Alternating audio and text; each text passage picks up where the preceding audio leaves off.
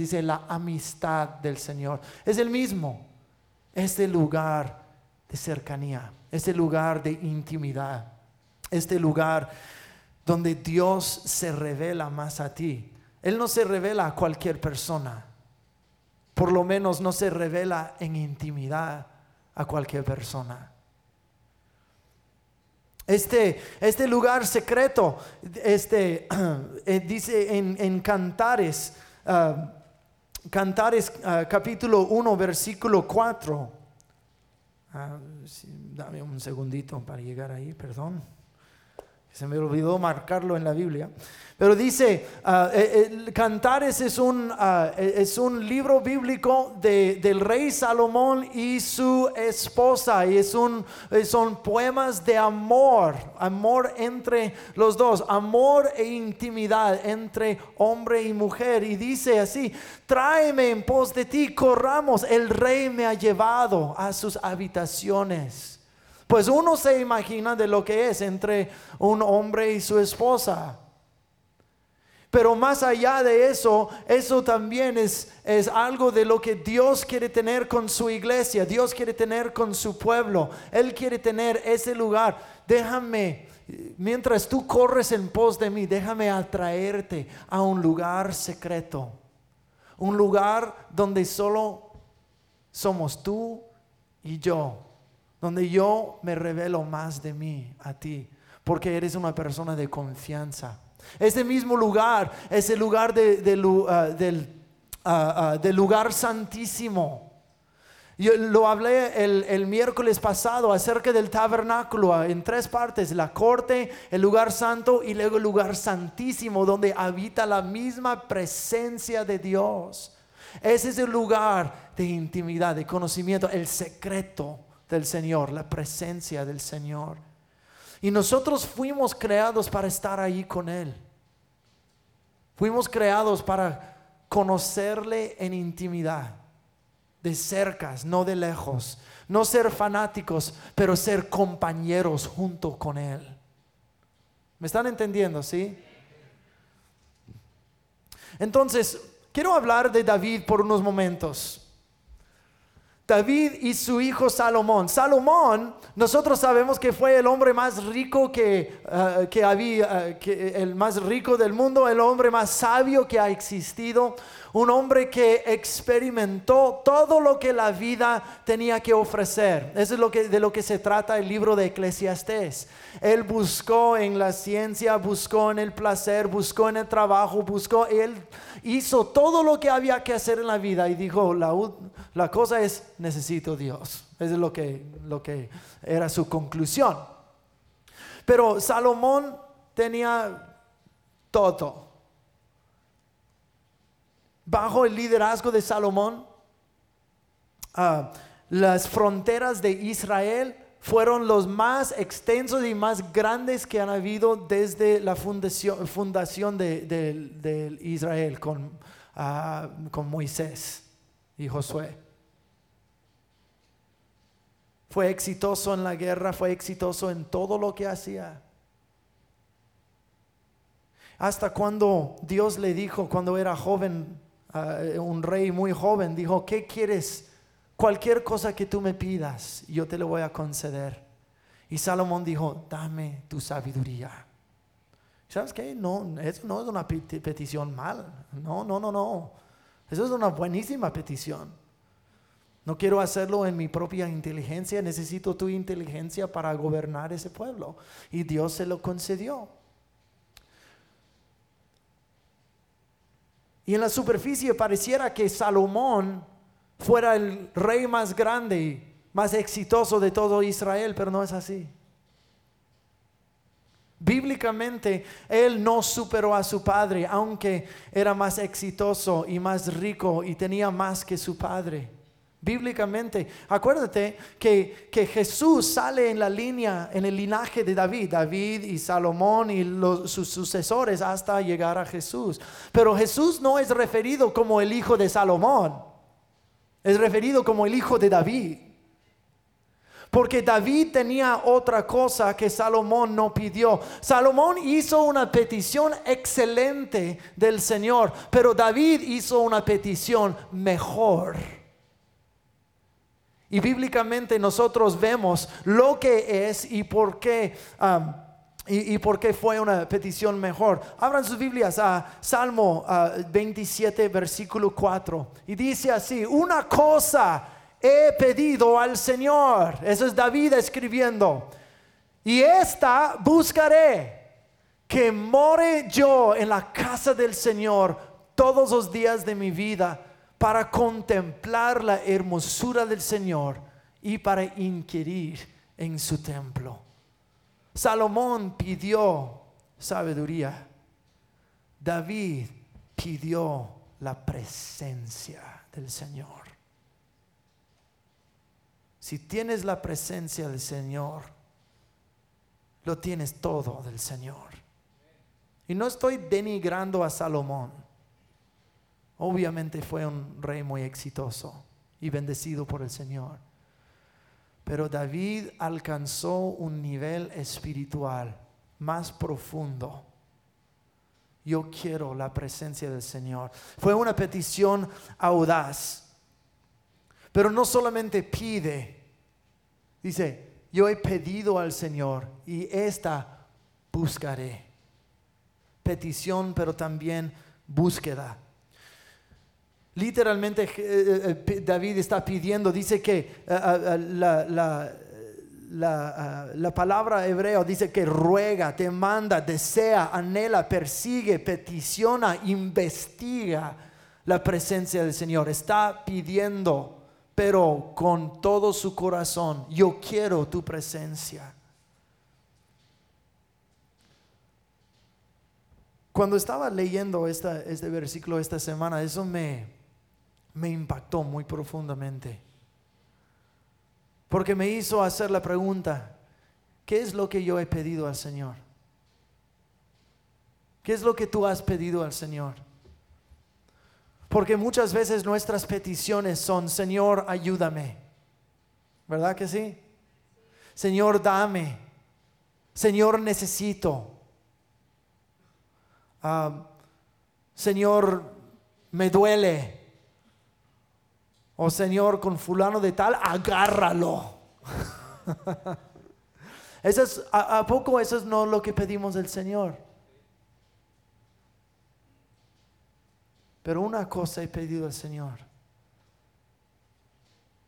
quiero estar en tu casa, quiero contemplarte, quiero inquirir en tu templo. Eso es lo que quiero. Y me hace escudriñar a mí mismo. Y espero que te haga escudriñar a ti mismo también. ¿Qué es lo que más atesoras en tu vida? Porque donde está tu tesoro, ahí estará tu corazón. Tú le deseas a Él, a Dios, de tal forma que estés dispuesto a pagar cualquier precio para tenerle a Él. O más, nosotros tenemos la tendencia de usar nuestras peticiones para nuestros propios fines, para nuestros propios deseos. Señor, necesito, dame, ayuda. Y Dios es tan bueno y misericordioso que sí da y sí ayuda. Pero tal vez hay una petición que es más profunda, que muchas personas no alcanzan a pedir. Señor, dame tu presencia. No te quiero por lo que tú me puedas dar.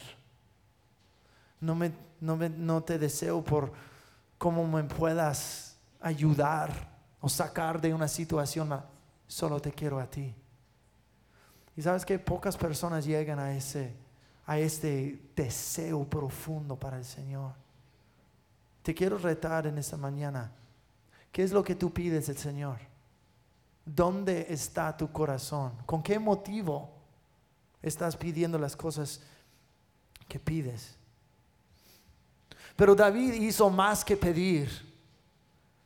Una cosa yo he pedido y esta buscaré. Pedir y buscar. Yo recuerdo orándole al Señor por una esposa. Señor, dame una esposa. Oh, yo le pedí detalladamente. Y créanme o no, pero yo sí le pedí una mexicana. Oh, yeah. Y tal cual, aquí está.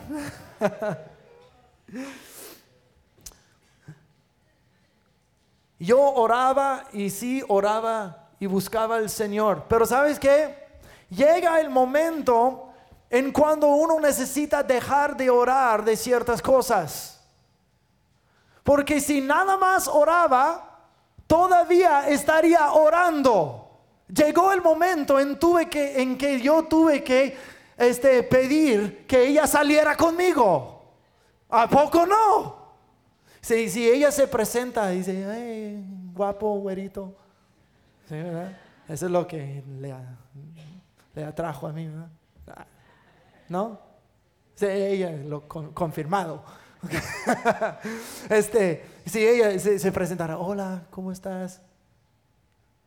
Señor, dame una esposa. No, pues háblale, hombre.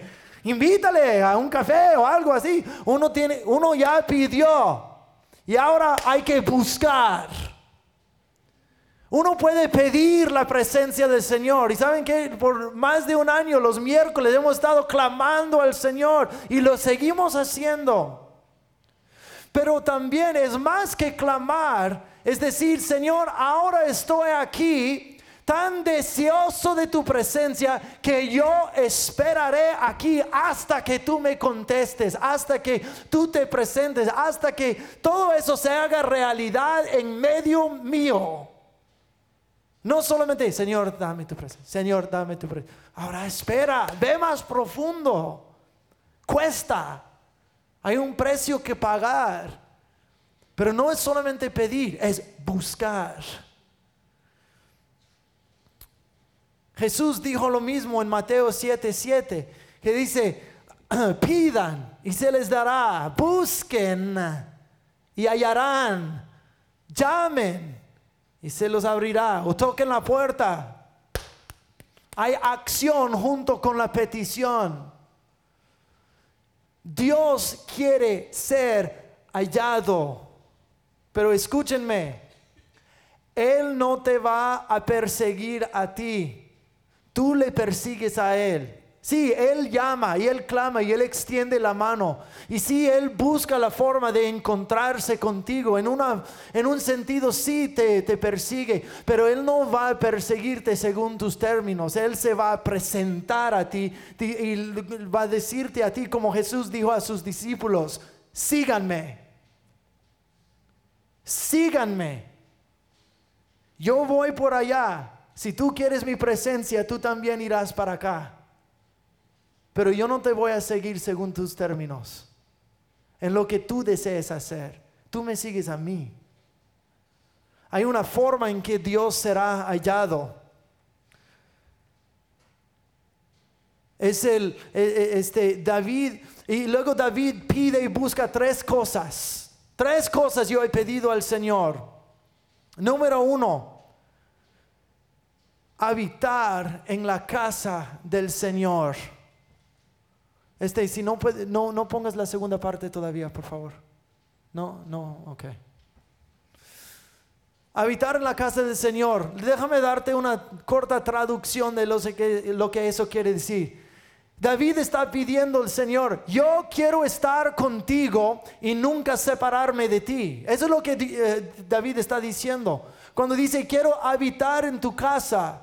No está diciendo, hey, pues voy para tu casa, vamos a mirar el partido ahora y luego, hasta luego. No, déjame habitar en la casa. Salmo 23 dice, habitaré en tu casa todos los días de mi vida. Escrito por el mismo David, lo que está diciendo, quiero estar contigo y nunca separarme de ti. Esa es su petición. No pidió sabiduría. No pidió riquezas, no pidió victoria sobre sus enemigos, no pidió larga vida, no pidió nada de eso. Dijo, que no nos separemos. Quiero estar contigo. Eso me gusta. La segunda cosa, él pidió, quiero contemplar tu hermosura. Quiero contemplar tu hermosura. O sea, tal vez uno piensa en eso, lo que yo hacía a Teresa cuando ella salía a cantar en la iglesia.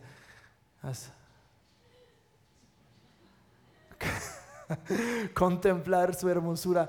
Pero esa palabra contemplar es una palabra curiosa en el hebreo.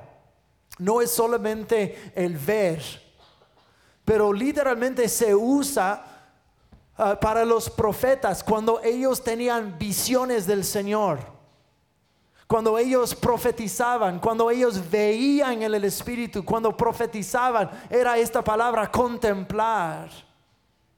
Entonces lo que David está diciendo no es solamente déjame embobarme en tu presencia con la baba cayendo así. Dijo, no estoy pidiendo eso. Está diciendo, dame revelación de ti. Si puedes pasar la traducción, segunda parte. Yo quiero revelación de tu grandeza y deleitarme en ti. Esto es lo que yo pido. Quiero nunca separarme de ti. Y luego quiero tener nueva visión. Quiero entenderte, quiero verte en lugares donde nunca te he visto, en maneras que jamás he pensado. Quiero ver cuán grande tú eres y cuántas diferentes partes hay en ti. Yo quiero ver tu grandeza. Pero no puedes tener nueva revelación de lejos. Piénsenlo así, es como un edificio bello, ¿verdad? De lejos puedes ver el edificio, ahí en la distancia. Se ve diferente en la mañana como el mediodía.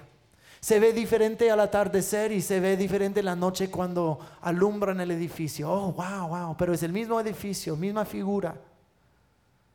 Y puedes decir, oh, wow, mira cómo se ve diferente, pero es el mismo edificio. Pero nunca vas a ver nada diferente de lejos. Y hay muchas personas que se quedan lejos y dicen, wow, Dios es así y Dios es asá. Y Dios no cambia, entonces Dios no puede ser más grande de lo que yo he visto, lo que yo he experimentado. Pero esa persona no conoce el lugar secreto. Porque ¿qué pasa con el edificio cuando vas de cerca? Tiene puertas y luego tiene algo adentro y tiene diferentes cuartos, tiene muchas cosas que ver. Teresa y yo estuvimos en Washington DC esta semana pasada y visitamos un montón de museos. Algunos museos no lucían nada bonito afuera, pero uno duraba horas y horas y horas adentro mirando todo lo que había que ver. La persona que se queda de lejos dice, Dios es así, ya vi todo. Pero la persona que conoce los lugares secretos dura horas y horas y horas conociendo cosas que la persona de lejos jamás va a ver. ¿Me están entendiendo? Dios es más grande de lo que nosotros nos imaginamos. Es ilimitado en todo lo que es. Y eso es lo que David está diciendo. Quiero contemplar tu hermosura. Quiero ver más de ti. Porque siempre hay más que ver. ¿Me están entendiendo? La tercera cosa. Quiero inquirir en su templo. La traducción es esta. Yo quiero conocerte y aprender cómo vivir como tú. Esta cosa yo he pedido al Señor y esta buscaré. Quiero nunca separarme de ti. quiero tener nueva revelación de ti, quiero aprender de ti y ser como tú eres. Eso es lo que quiero. Pero son en el lugar secreto.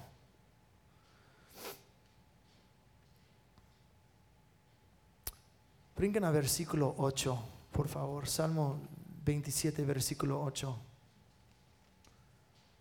Y Gio, si puedes pasar aquí al piano, por favor.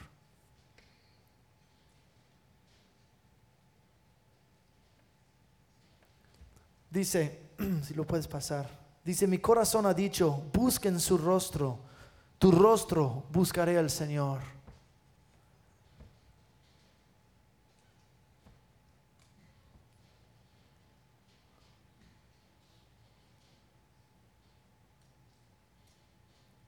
Esta parte me conmueve mucho. Porque David está diciendo, dice aquí, mi corazón ha dicho, pero cuando uno busca un poquito más profundo, dice, el Señor ha dicho. El Señor ha dicho, no es que mi corazón, el Señor ha dicho, busquen mi rostro. Y yo dije, tu rostro buscaré. ¿Escucharon eso? Busquen. Eso es plural. Dice, yo buscaré, dijo David. El llamado de buscar al Señor es para todo el pueblo, es plural. No dijo, busca mi rostro, dijo, busquen mi rostro. Ustedes, todos, el clamor del Señor va a todo su pueblo, búsquenme. Pero David no respondió, te buscaremos, dijo, te buscaré. Porque eso es una respuesta que yo no puedo dar de parte tuya. Yo solo puedo dar esa respuesta de parte mía. Y solo tú puedes dar la respuesta de parte tuya.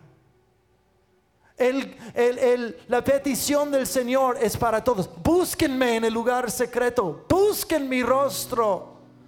Pero la respuesta es individual.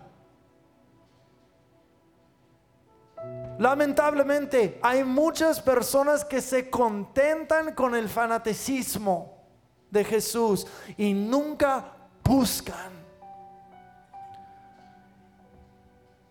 Yo no estoy contento con quedarme afuera. No estoy contento con un pie adentro. No estoy contento apenas pasando la puerta. Quiero conocer cada rincón. Quiero verlo. Quiero estar en ese lugar secreto y saber cosas que mi mente humana no puede imaginarse. Pero requiere una diligencia en buscarlo.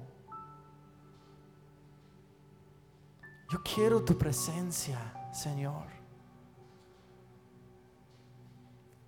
Hay mucho más que podremos decir acerca de eso, pero se nos está acabando el tiempo. Pero Dios quiere ser perseguido, quiere ser hallado, pero requiere que uno le busque, que uno desarrolle un corazón para Él. David pidió lo mejor que pudiera haber pedido.